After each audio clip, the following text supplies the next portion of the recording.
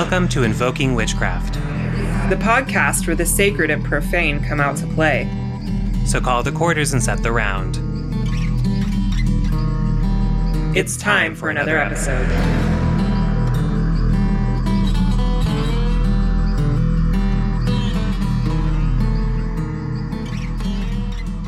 Hi, everyone. Welcome to another exciting episode of Invoking Witchcraft. I am Britton, also known as Archaic Honey on Instagram and Twitter and around the web. And I am here with J. Allen Cross, also known as @OregonWoodWitch on all the web things as well. The one and only. Don't let the scammers fool you. Oh yeah, don't let those scammers get you. It's been a hot minute since we've recorded, although you as listeners have not experienced the time lapse. Jay and I took the holidays off, and now we're back in the saddle. And frankly, I'm feeling a little rickety here. I'm like, oh man, how do I do this thing?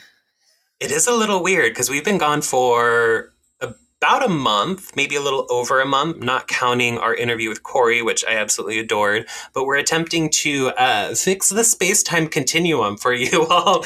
When we first started this, we kind of had 8 episodes in the hopper already before we began. And that was great to give us some cushion when we first started. But then we realized things like, we were talking about how summer was suddenly here in like Halloween time, right. Your guys' time. So if the space-time continuum seems to be a little broken with our podcast, we're working on kind of bringing this a little closer to our more relevant time span here. So we're taking a little bit of breaks off, allowing you guys to catch up with our episodes, and then recording with hopefully a little bit more relevancy. Yes, absolutely. I'm really excited about it, having that space-time continuum collapse a little bit. Is that the word I'm looking for? Yeah, so that we can talk about things that y'all are actually still looking at or in front of your faces. Right, relevancy. Yes, absolutely. Yes. So what's new in your world since we haven't, talked in a minute? Well, what I've been doing this morning, there's like this real thing that's going around. That is like, tell me what your name means. And so I looked up our names and what their meanings are. Yes. So apparently Joshua means either deliverance from or delivered by God. That's what it means, because I love it. Biblical names, hardcore. I looked up Britain as well, and Britain apparently means from Brittany, the place. Yes, a Briton. Yes, exactly. So if you ever need to know where to find Britain, we go to Brittany. Right. And they'll be there. That's not true, but still. Yeah, that's really cool. I love looking up names. I mean, I have a fairly unique name, but every time I look it up, I'm like, oh, I want it to be something special, but it just ends up being like, oh, you're from Britain. Like, right? Can I have more, please? Like something more but it's still a pretty good name. I like that name. It's pretty cool. Thank you. I know that also a breed of draft horse is called a Briton. It's not spelled the same, but it's like a Breton. Yeah, They're very beautiful. I love draft horses. Well, what I liked about too when I was looking up your name is that they were talking about that it's often just a completely unisex name, but slightly more common among boys. Mm-hmm. It is. And so I'm like, that fits. That fits a lot. It really does. That energy. When I learned about my name, because like every person I had met whose name was Britain was like a masculine dude bro. And I was like, okay, cool. It's a very gender non-conforming. It's a very flexible name. I mean, I feel like most names are fairly flexible, but I like my name. I'm glad my parents gave me my name when I popped out. Yeah, it fits. It fits. I have other people too who like have taken on other names for like, the magical work that they do or whatever. And then you hear their original given name and you're like, that doesn't fit. Like the new one is so much better. But yours, I think, really goes well. And it does automatically kind of sound both authorly and more, it sounds kind of steely, like, Britain boy, it's sounds good. Thank together, you. Did you ever, I experienced this as a child. Did you ever want to change your name? Oh, absolutely. I really, for a long time, did not connect with my name. But also, Hmm. as a child of the early 90s who is a boy, me and everyone else I knew is named Josh. Right. So it's so common that there would either be another one in my class at all times, or I'd be dating another Josh, or like all kinds of stuff. So it's like, Hmm. no, that's I felt very trapped by it. But then as an adult, I've come to really like it. Right. I wanted to be called Kate when I was about Oh, 5 or 6 years old. I hmm was just obsessed with the name Kate. So shout out to any of the Kates out there listening. You've got a great name. what kind of Kate? Are you like a Kate with a C and an I, or with a Yeah. K? With a K, Kate. Mm. Oh, Kate. there you go. That's a good old school name. That it has that sort of like where is Kate from? I guess it depends on which version of Kate, because some of that sounds very Irelandy, but I think that's with the C. I I just think think of so. swords when I hear the name Kate. So Oh, I like very Queen of Swords. I like that. yeah, yeah, it's a pointy name. Yes, pointy, sharp, direct. I like that. When I was in like high school, I really wanted to change my name to Kale, but then the superfood green thing happened with like the kale like vegetable that suddenly became all the rage. And then I was like, oh God, no. Thank God I did not do that. It's like anyone named Alexa right now. It's like, I'm so sorry. Oh my gosh, yes. Yes. So what else is new? That's pretty much it. What's Yeah. been what's been new with you? Oh, well, it's dumping snow here like crazy and I'm really like frustrated by it right now because it's hard to go anywhere and I can't visit anyone and nobody can visit me and that's whatever. But this morning, I walk into my kitchen and I look on my windowsill and there's a flippin' butterfly sitting What? in my kitchen in the middle of winter. It is white outside, and there is a butterfly in my kitchen. What's it mean? I have no idea, but I'm like, Mama, is that you? I know. That's what I thought too. I was like, Mama, are you there? Is it you? Oh dear. That's interesting. Yeah, it's a little green one with black spots. It's not a moth because I was like, wait, is this a moth? Because that could make Hmm. sense. But it's a Yeah. butterfly in January.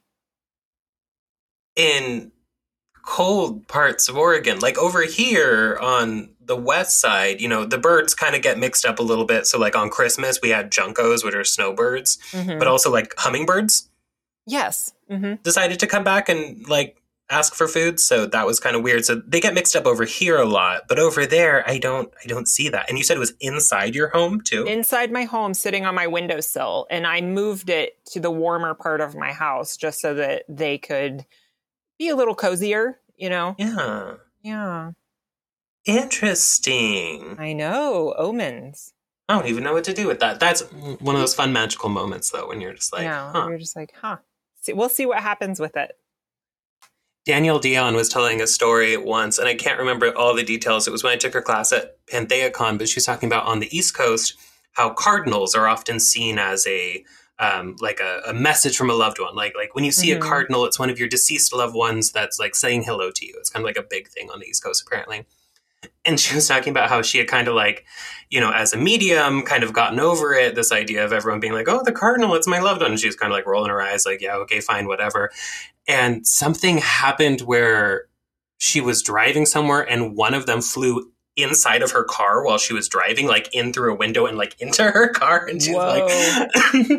she's like, I will not question it again. The cardinals have spoken. Right? Message received.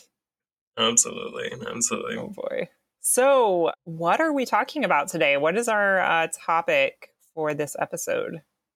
We are talking about spell casting, and not just any kind of spell casting, but this idea of writing your own spells. Can you do it? Should you do it? When, where, how, all of that. And this is kind of a taboo topic a little bit because I see a lot of different opinions about it. And I see people being either in this camp of like, you know, only write your own spells. Spells written by other people have zero spiritual value at all, ever. Or they're in this completely other camp that's like, you should never write your own spells until you've been doing this for at least 20 years and know exactly what you're doing. Because if you get it wrong, everyone around you will die. Mm-hmm. And, I believe that there's definitely a middle ground here for certain. Yes. Do you tend to write your own spells? Do you use spells from other people? How do you approach that? I'm about 50-50. It depends on the situation. Sometimes I will go to like a book or a website or a resource to craft my own spell, or rather, I guess copy and paste a spell. And then the other 50%, I do write my own spells, but I don't really write them out. I'm a pretty off the cuff spellcaster. So I'm just like, oh, I need money right now. Dress a 7-day green candle and burn the thing down. You know what I mean?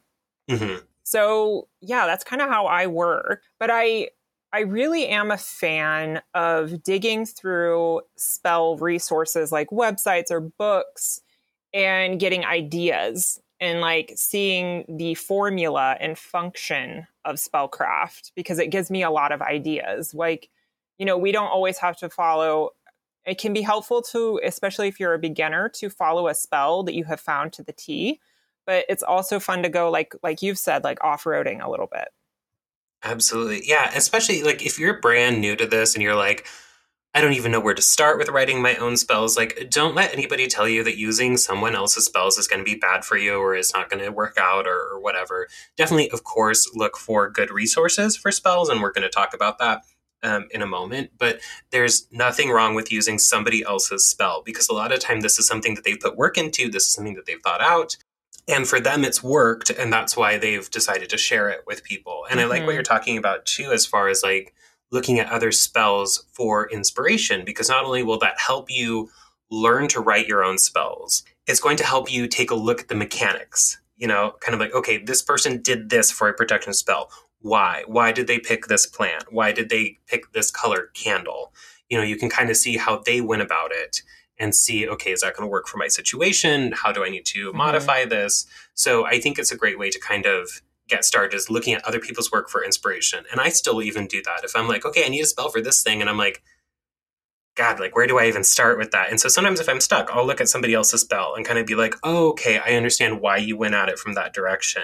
And then I can at least orient myself a little bit. Yeah. Same thing with like recipes. It's like, okay, what did someone else put in their fiery wall of protection? Like, okay, like I can see why you chose those things.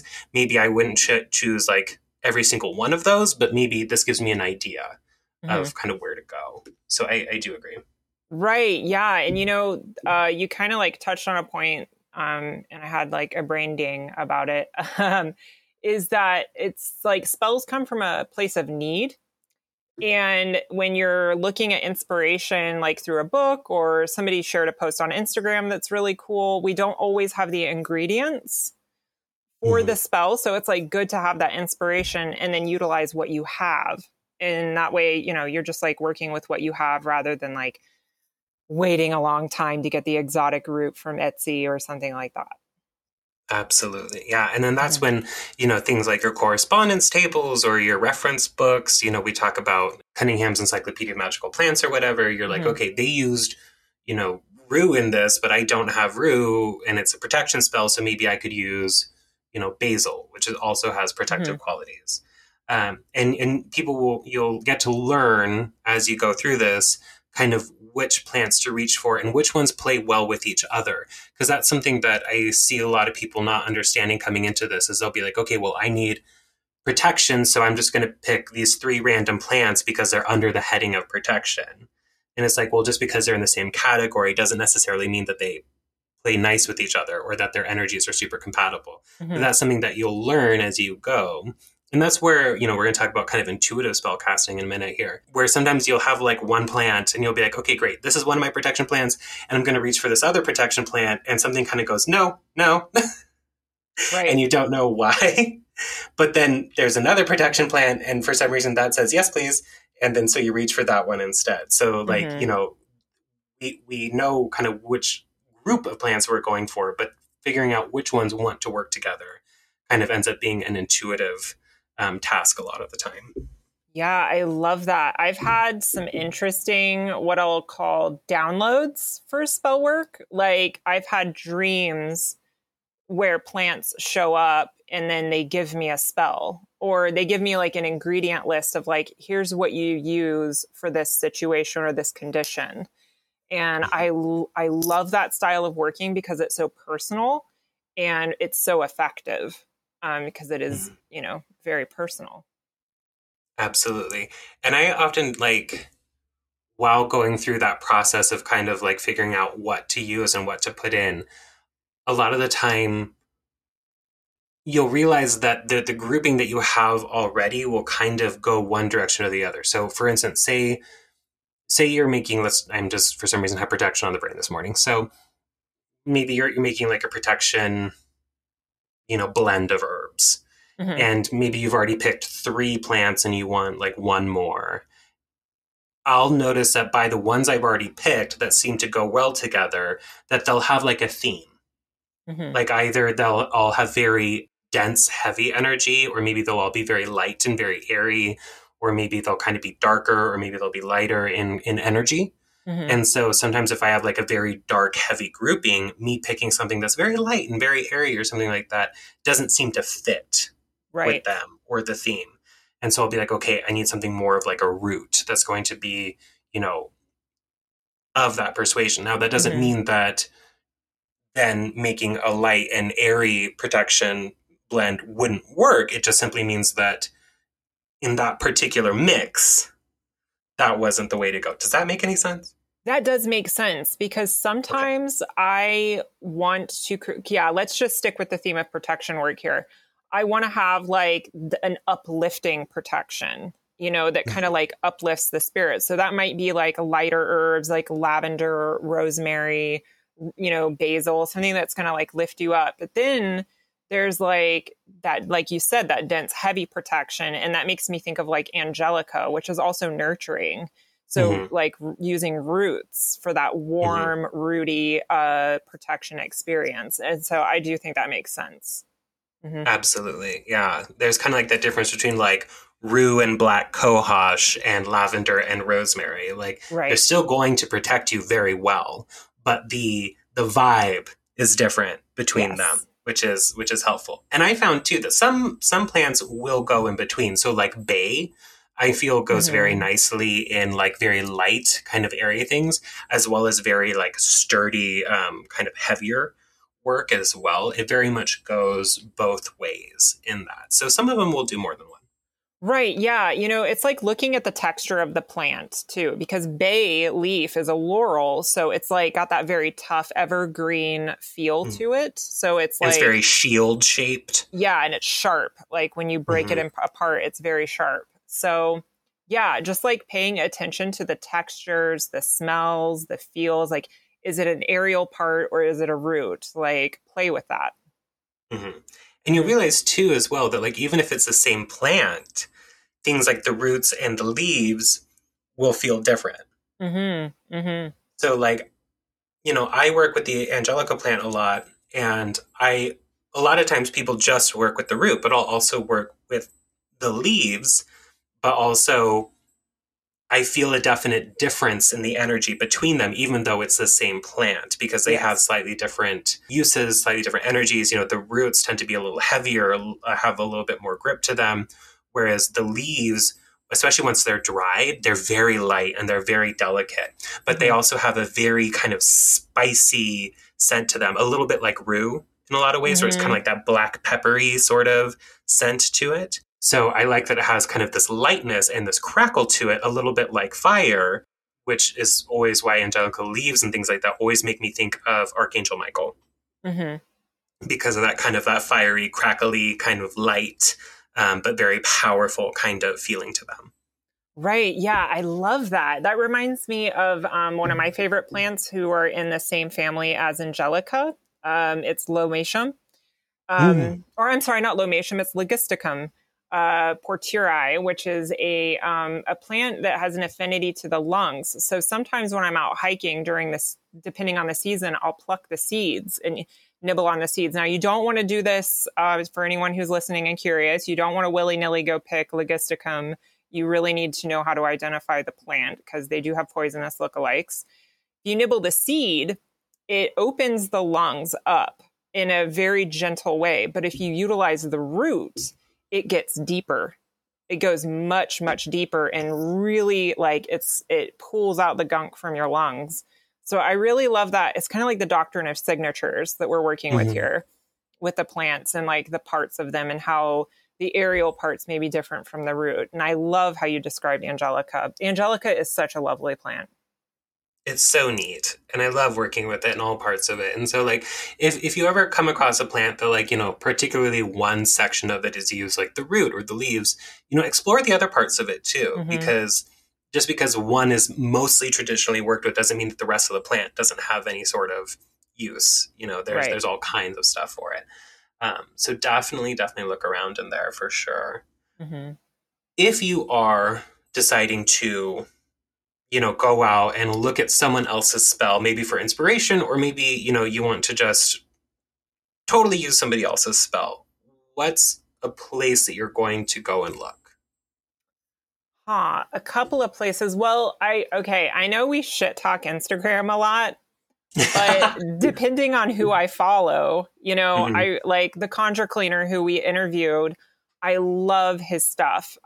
So I will look at selectively look at Instagram accounts who do spell work. Like Temperance Alden does a lot of stuff. Like she was on a lemon kick for a little while. And I really love that. So people I trust on Instagram is a place that I'll go to. Hands down, Judika Isles Encyclopedia of 5,000. It's 5,000 spells, right? Yes, 5,000 spells. Literally 5,000 spells. That is an awesome book to dig through for inspiration because you don't have to do it to the T. You can flexibly work with some of the spells, or you can do it to the T and follow the spell completely.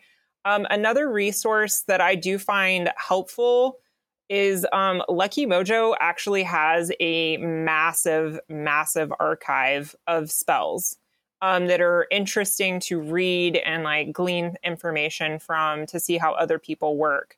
And I think that's kind of what I'm going for is I want to find the mechanism underneath the spell work. I want to see their method.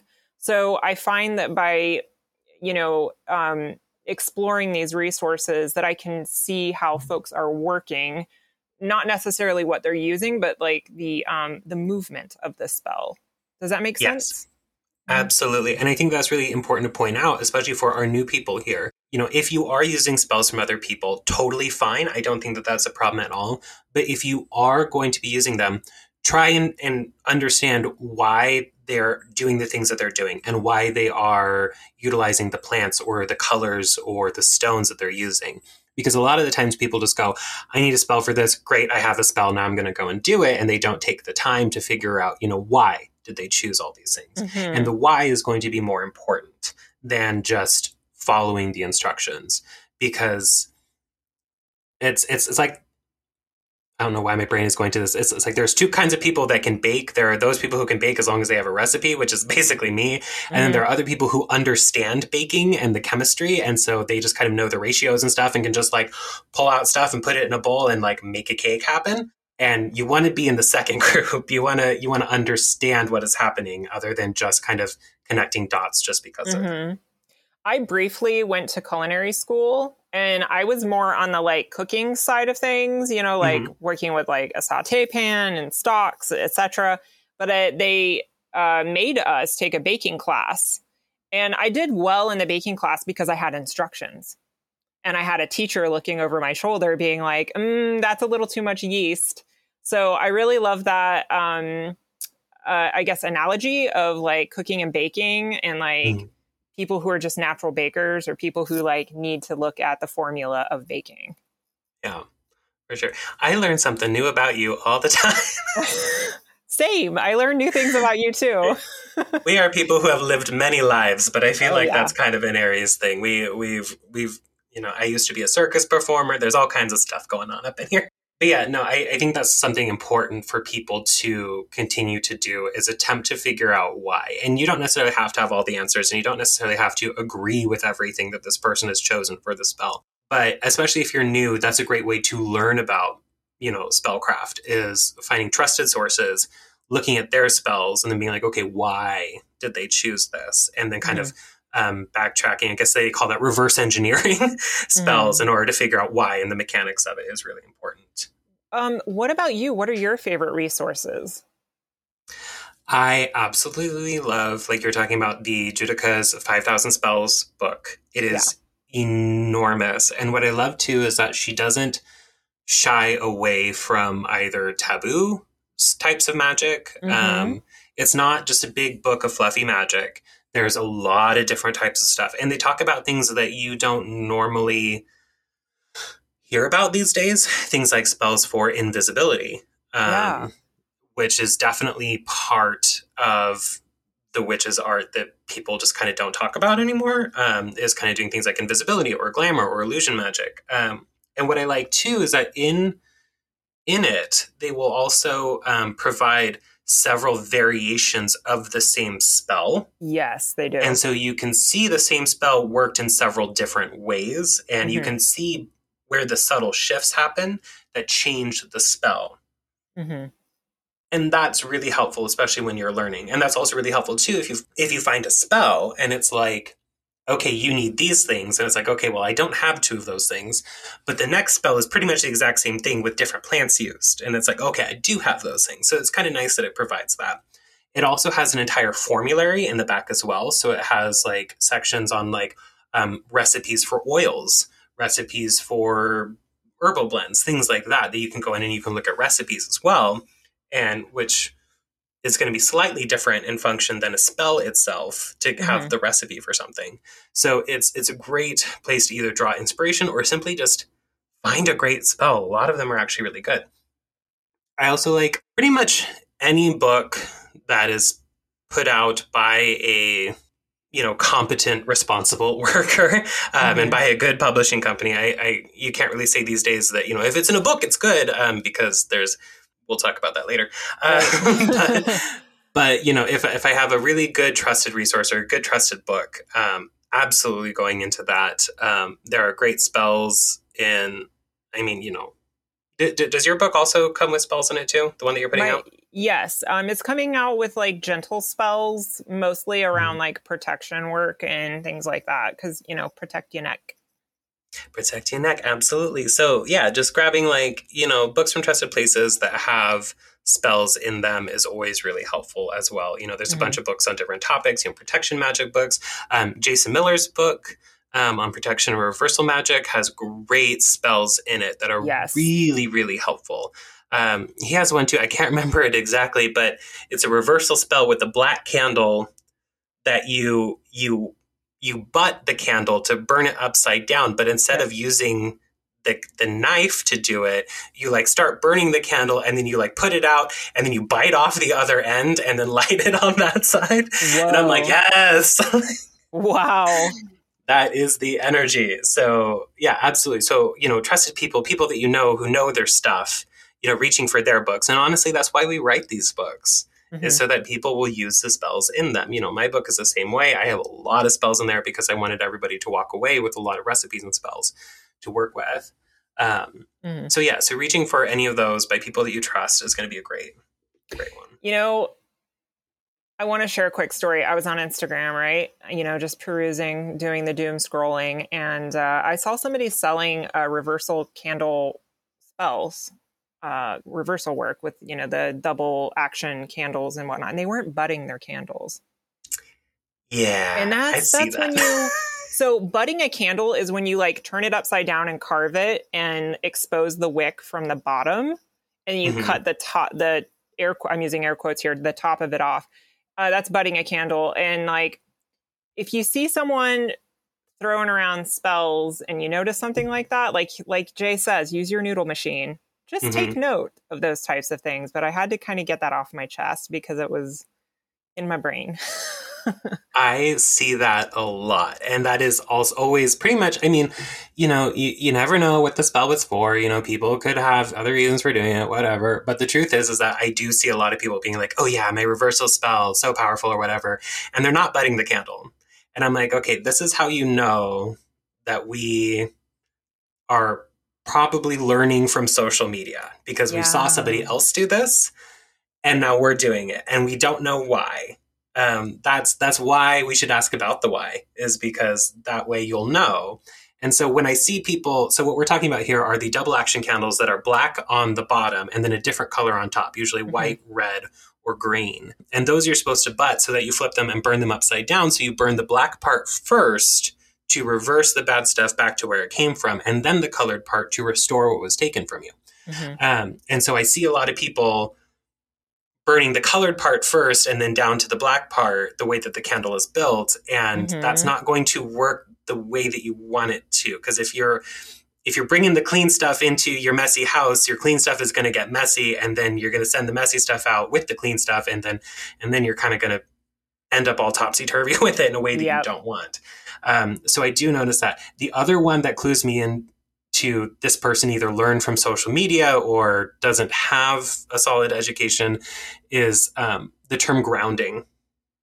Gets used very willy-nilly, where people will be like, I'll be like, okay, like, so are you grounding before work? And they're like, oh, well, I walked around outside barefoot earlier today. And I'm like, that's great, but did you do any grounding? Or like they don't realize that there's an actual method and technique to it. And things like earthing or like walking around, barefoot outside can be a very grounding experience, but that's not what we're talking about. Similarly, people will use the psychology technique for self-soothing, where grounding is like, notice something you can see, something you can hear, something you can smell, kind of like to ground yourself like in the present, which is also very helpful, but that's also not what we're talking about. Right. Magical grounding. Magical grounding. Connecting to the source beneath us.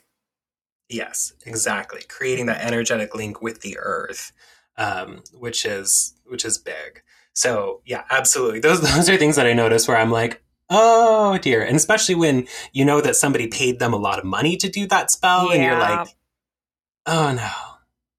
Oh no. Oh no. Yeah. So that segues perfectly into places we avoid getting our spell stuff from. Right. Is there anything in particular that you're like, I just will not go there for spells?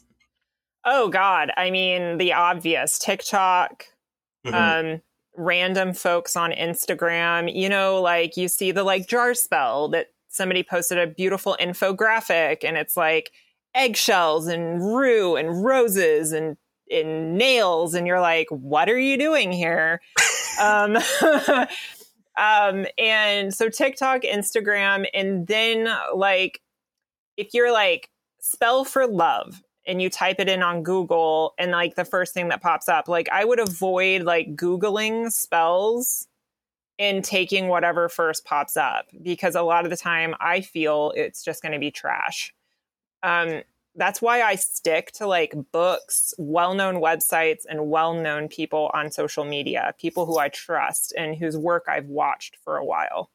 For sure. And I've seen those jar spells too. There was one and to make your anxiety go away, and it required things like you to put coffee in the jar and stuff. And I'm like, that's not a great way to get yourself to calm down. It's literally anxiety juice. Well, there was this other one that went around for a while that I was like, okay, I hated it and I loved it, because on one hand, it really pointed out the fact that you can indeed do a spell wrong and that intention is not everything. But it went around really big for a while, and some people were making fun of it. Other people were like, wow, this is such a great spell. I'm so glad that I found it.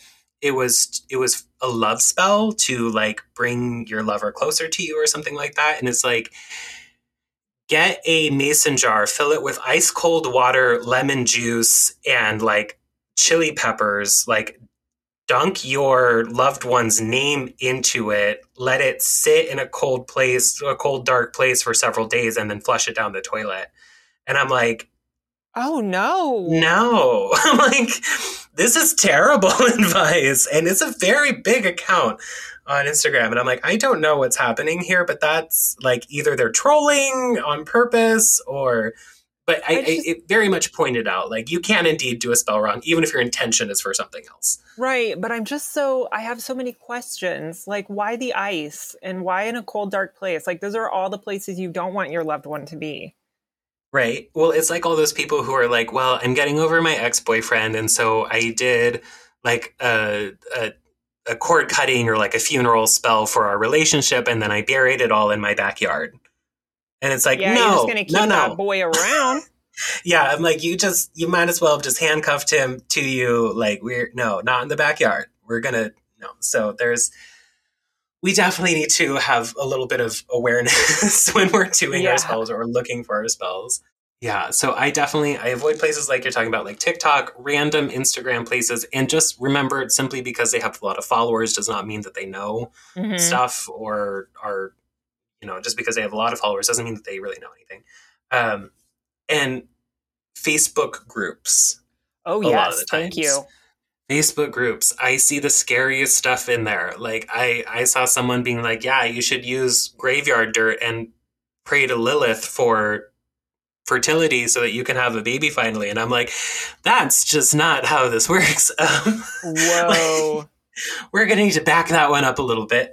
So I definitely would kind of remove myself from there if that's where you're looking for spells. Now, anyone who has Googled spells has found spellsofmagic.com. Have you found this? No, but I knew that there was like a website out there that had like lots of spells. I could not think of it, and maybe it's this website that I've landed on. Maybe I just haven't looked at the link, but I know there's a website out there somewhere that just like has tons of weird, like, turn yourself into a werewolf. I'm about to read you a werewolf spell. Yes! You knew it. You knew it. Okay, so spellsofmagic.com is the place where spells go to die in a giant dumpster fire. Years ago, it used to be kind of okay. It used to be kind of okay, but recently it's gone kind of off the rail. So this one is titled Becca's Werewolf Spell. Shout out to Becca. I don't know who you are, and no shade to Becca. Right, Becca, you're doing a great job. Doing a great job. So this is a spell to become a werewolf. You will need the following items for this spell: daylight and outside. Those are the items you need for the spell. The instructions say, first off, it has to be daylight, and you have to be outside, and you have to say the chant 3 times. I am inside, and it is overcast, so I think I'm going to be safe. The chant is, which is one and which is all, I wish to be a werewolf. I wish to be able to transform into a wild animal. I'm a werewolf. I shall turn into a werewolf every night when I see the moon. I shall turn into a werewolf with blank fur. So you can dictate what color werewolf it would be. I like that. Mm-hmm. So make this me. This is who I wish to be. So mote it be. And it says, say that spell 3 times when it's daylight and be outside. And then that night when you see the moon, you shall turn into a werewolf. Side effects are growling often, howling often, and that's mainly it. End quote. Wow. Why daylight? I don't know. Becca, we have questions. Maybe we need to get Becca on the show, because, I mean, I would do it under, the 3 days leading up to the full moon. That would make more sense, I feel. Yeah, I mean, that's just where my brain goes.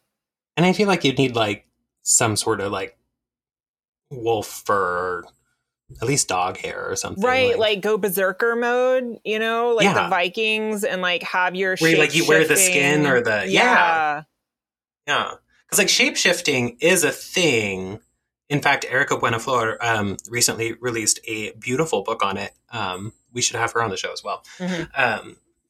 But yeah, like, I mean, again, no shade to Becca, but this is what spellsofmagic.com looks like a lot of the time. So we need to just simply have an awareness, and we did some discernment episodes, around the internet. So use your noodle machine, if the spell doesn't sound great, if it doesn't sound legit, if it's for something like to turn you into a mermaid or to make your boobs bigger, which is something I have people come into my DMs a lot asking about. Well, come on now. Small boobs are great. They're like, all the rage now. You don't have to wear a bra. I mean... Right? They don't get in your way. No, they don't hurt your back. Engage in battle without anything getting in your way. So it's perfect. Right. Yeah. See, don't do the magic on your boobies. Right. Just love yourself. Love yourself. See, yes, self-love spells. Let's do that instead of werewolf spells. So definitely kind of take it with a grain of salt. I see a lot of really bad spells just kind of floating around on the internet. So, get recommendations from friends, see what kinds of spells they've been working, maybe even your friends too. Like, it doesn't have to be from a book or from a website. Like, if you have other friends that are witches, be like, hey, I need a spell for this. Have you worked something like that? And maybe they'll be like, oh my God, yeah, I had a go-to spell that I absolutely love, like your Dr. E's house finding spell. Yes. Or maybe they're like, no, but I did do something like that this one time, and here's what I did. And then at least they'll give you kind of inspiration for it. Right. Yeah. Like, one spell that I've shared a lot in our shoe episode is the paper in your shoe. Like, if you need to get an upper hand on a situation, we've shared that spell on the podcast, and I've shared it with friends and people in our coven group. And like, I love the feedback I get. So like, sharing spells and getting feedback is another way to know that it works really well. And I really love that. It's just a lot of fun sharing spells. For sure.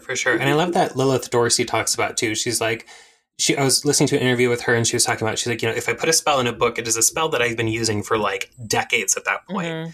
She's like, because, sometimes spells, they have unintended consequences. Sometimes they're like food. You give them to somebody and someone is allergic to them and you don't know why. Like, like certain spells like don't always jive with other people. And so kind of taking that time to sit with your spells, work with them for a little bit, get them from a friend who's used them several times, maybe, giving your spells to somebody else, trying them out, is helpful just to kind of, spread that love. And I love to share spells with people. Yeah.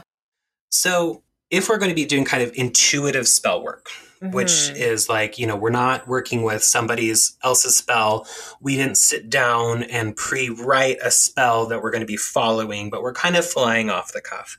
Do you have rules for yourself in that while you're doing it?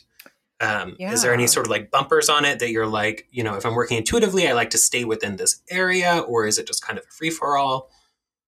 Right. Yeah. So, I love working intuitively because I really love personal spells, that come from my higher power or from spirit. But things I like to check in with is my emotional state. I like to make sure I'm not in a fit of rage. I have done rage spell casting before. With effective results, but it was unchecked and it didn't feel safe for me. Making sure I'm not in like a fit of passion, like if I'm doing a love spell, making sure that I'm balanced in my approach and not creating an obsession in myself. I think discernment towards our character as an individual is really important when it comes to casting a spell. But then, that's for things like those emotional matters of like love and revenge or hexing and things like that. But then when it comes to like money, it's a free for all. We all need more money. I'm like, do it. Everybody does. Yeah. So when it comes to like money work and protection work, I just flow with it for the most part. Don't really have many boundaries around there. But I do follow formulas. Like I have for protection work, I have like a handful of herbs that I use regularly that I've developed relationships with. And for money work, like I have methods that work and I always use them. And maybe I'll spice it up every now and then and like add a new herb or try a different approach or, something like that. But that's usually, where I come from. How about you? I definitely feel that way. And I like what you're talking about, kind of checking in with yourself. Where are you at emotionally? What are your real intentions with this spell? Yes. Kind of like things like, oh, well, I need this person back in my life. Like, okay, are you doing the spell because you really need this person back in your life? Or are you doing the spell because you want the pain to stop? Mm-hmm. Those are different things. And bringing that person back in your life may not fix everything. In fact, it may make it a lot worse in a lot of ways. When it comes to intuitive witchcraft, I like to remind people that working intuitively doesn't mean anything goes. And that's something that we're seeing a lot these days, where people just slap the term intuitive work on something and then just make shit up. Intuitive work is beautiful, and it's something that we should do, and it's something that I think all witches should be comfortable doing. But your intuitive work needs to sit on top of a foundation of real factual work. Like a good foundation of witchcraft will support your intuitive work, because that way you're definitely heading in the right direction with it, even if it might be unorthodox, or maybe even if your spell looks different from somebody else's. You can then explain why you chose what you wanted to choose beyond, I don't know, I just felt like it, Right. And this is something too that we're seeing not just in spellcraft. We're seeing the new thing, especially on like TikTok, is intuitive tarot readings, which normally I'd be like, yes, but I watch these, and these are people who clearly have no idea how the tarot works. And they're just on TikTok, like someone's like, what do you see for my boyfriend and I? And they're like, so I pulled the Lovers, and that means that he's cheating on you. And then I pulled the Sun card, and the Sun card is going to be here because the Sun is going to illuminate all of the lies that they've been telling. And also I pulled like the Three of Cups, which definitely tells me that you're going to die tomorrow. And I'm like, that's not what any of that means. Yeah, you make such a great point, because like if you're going to intuitively read, let's utilize the Rider-Waite system of tarot, you need to have the foundational knowledge of the tarot. Like, yes. The suits represent like cups as water, wands as fire, swords as air. And then like, yeah, oh boy, I have so many questions, but then you can be an intuitive reader once you have the foundation. Yes, exactly. It's kind of like you have to learn the rules so that you know how to break them, yes. Right? Because like there's reason, but it's kind of like intuitive baking. It's like I don't just throw water and salt and like paprika and some flour and stuff it in the oven and get cake. Like that's not how this works. No. Like a cup of baking soda in there, because I felt like it's just not going to work out. But once you understand baking, then you can be like, yeah, we're just going to fly off the cuff here. I'm going to throw some walnuts in this and some chocolate chips because fuck it. Yeah, absolutely. You can do that. But like once you understand kind of how it's working. So that's my basic rule. It's just have some foundational understanding of the work and then work into the intuitive on that side. I think both of them are very necessary and they have to work together, because if you're just working with like the strict, this is how it's done, then there's no growth, there's no personal aspect to it. But then if we're just doing intuitive, then there's nothing to kind of hold it into place, and we don't have the why that we need. Right. Yeah, exactly. So let's leave our people here with some steps for writing their own spells. So if you are out here in the world and you're like, oh my God, I've never written my own spell before, where do I even start? We're going to tell you. So where do we start? If we're going to write our own spell, what's square one? What is your heart's desire? Ooh, I love that. What do you need? Do you need $1,000? Do you need protection from Becky down the street who's been talking shit? Be very specific and like feel that out, give yourself a little bit of time, maybe a couple days or a week, like depending on the spell. I like to give myself some time to formulate it. Although if I am working intuitively, sometimes it will just drop in into my head and I'll be like, okay, that's it. That's what I got to do. But forming your intention is in your heart's and knowing your heart's desire is, I think, key. And I love that you phrase it that way, because a lot of people would say like form an intention, but you're saying, what is my heart's desire? What is it that I want? And that's so, I like that better, because I feel like forming an intention is so kind of like removed from the person. But what is the heart's desire is very introspective. You have to check in with yourself. You have to go inward, and you have to have a conversation about yourself about what exactly is it that I want. And I think that that's so important, because that's where I find a lot of people go wrong with their spellcraft is that they don't know what they want, but they're casting spells for it. And then the universe is like, you don't know, so I don't know. And so you either get something weird or an unintended consequence or something like that because you yourself don't really know what exactly it is that you're doing. Mm-hmm. And without knowing what it is that you want to accomplish, you'll never be able to get there because everything else relies upon this knowing of what it is that you want. So kind of step 2 here is I have written the intention dictates the form, which is something an authorly thing to put in. But so what I mean by that is whatever it is that you want is going to tell you how to go about the spell. So for instance, if you are looking to bind something, then your spell will probably include tying something up or wrapping something up in a way to bind it. If you are going to surround yourself with protection, then your spell may include surrounding something that represents you in a protective herb mixture or a set of protective stones or a protective color, things like that.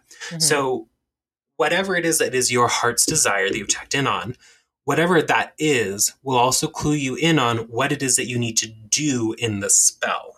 I hope that makes sense. It does make sense. I really love how you described that. The intention dictates the form. It's what informs how you go about doing the process. Yes. And so many ideas can come from that. You know what I mean? Like, do you want to draw someone closer to you? What does that look like? What is the action? Yeah. That might clue you into things like, well, I want them to be drawn to me like a magnet. Okay, great. So maybe you're going to use a magnet in your spell. Yeah. Like, things like that. Or there's other ones too that are like fish hooks and lures where you're pulling them in. I've seen those spells too. Or like a moving candle spell where you move, like say you have 2 figures and you move them closer and closer together as the spell works. I really love those. Those are beautiful. Absolutely. So yes, I think that's great. So we figured out what our heart's desire is. That has clued us into what we may need to do in the spell. So then what do we do next? We start looking at things that will help support the work, like plant allies, stones, and color and correspondences that are going to support the work. And then we call on the spirit of those to come in and help facilitate the feel. Maybe you are looking for love, but you want that love, or you have love and you want it to be protected. So you might be utilizing rose. You might be utilizing angelica or something like that. So looking up the plant color and correspondences of stuff can be really helpful as like the next step. Because, you could cast a spell with like just a piece of paper, but including other things in it like plants and, like I've said, stones and colors and whatnot can be really, really helpful. Absolutely. And I love that you're talking about that we will then work with the spirit of these things. And I think that's something that people often overlook is this, they kind of think of these things as kind of very inanimate objects that as long as they're put together in the right ratios will do stuff, which is one way of looking at it. But you get so much more out of it and there's more depth to the work when you understand that these are all active participants. These are spirits that you are working with. And that's why, too, I always have a problem when people are like, the magic isn't in the tools, it's in you. And I'm like, your amethyst is giving you side eye right now because it just helped you really intensely. So, we're going to need to kind of give some of that respect out to the things that you're working with because these are here to support you. Now, will just an amethyst, just sitting on the table, jump up and help you? Probably not without you interacting with it. So that's something that's very important is this interaction. But the idea that these things, even colors, have spirits and energy that they're going to be lending to you. And once you get to know these spirits on a personal level, then doing intuitive craft is so much easier because the personality of Blessed Thistle versus the personality of agrimony. They might do the same things on paper, but their energy, their personality, the way that they work is going to be very different. And once it's a little bit like a friend group when you're like, hey, these 2 friends can hang out at the same time. This one and this one, they'll probably not, so which ones to mix and match. So kind of getting to know that spirit is so important. I really cannot get a vision of an amethyst giving the side eye to somebody. I cannot get that out of my head right now. It's so good. Just like, eh.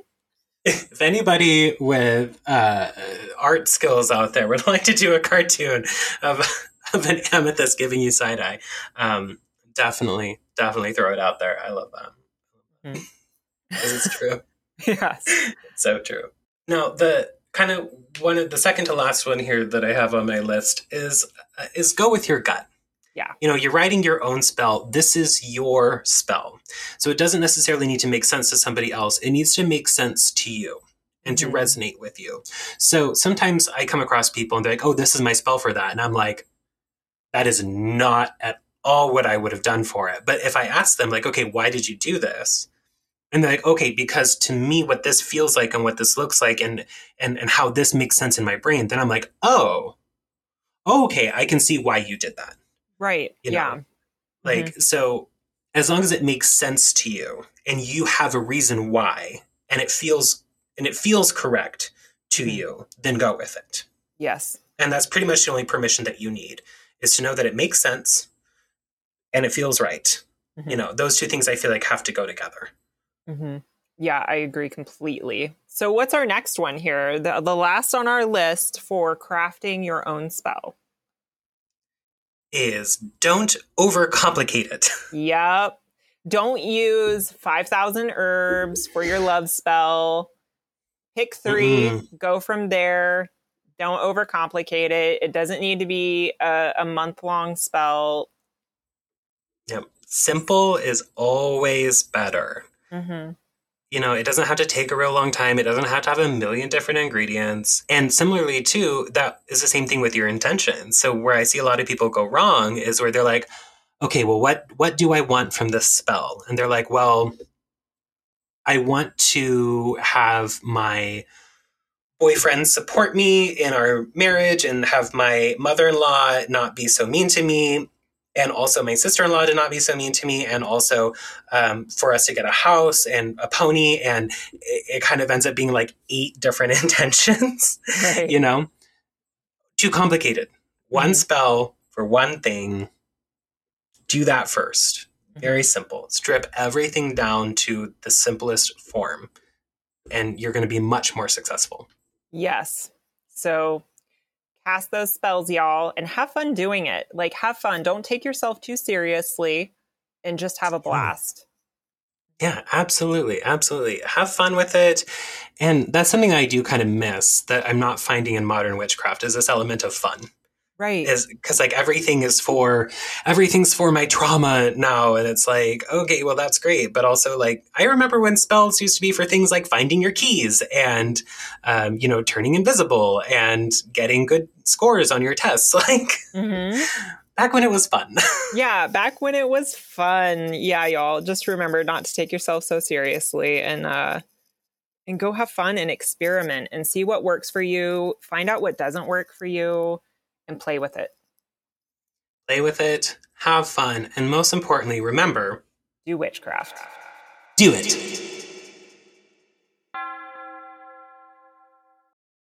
Support for this podcast comes from our listeners. If you would like to support Invoking Witchcraft with a one-time donation, please go to invokingwitchcraft.com/donate. Or, if you'd like to become a premium listener, join the Coven at invokingwitchcraft.com/coven. There you'll get access to our exclusive Facebook group for discussion and connection, as well as access to occasional workshops. We hope to see you there.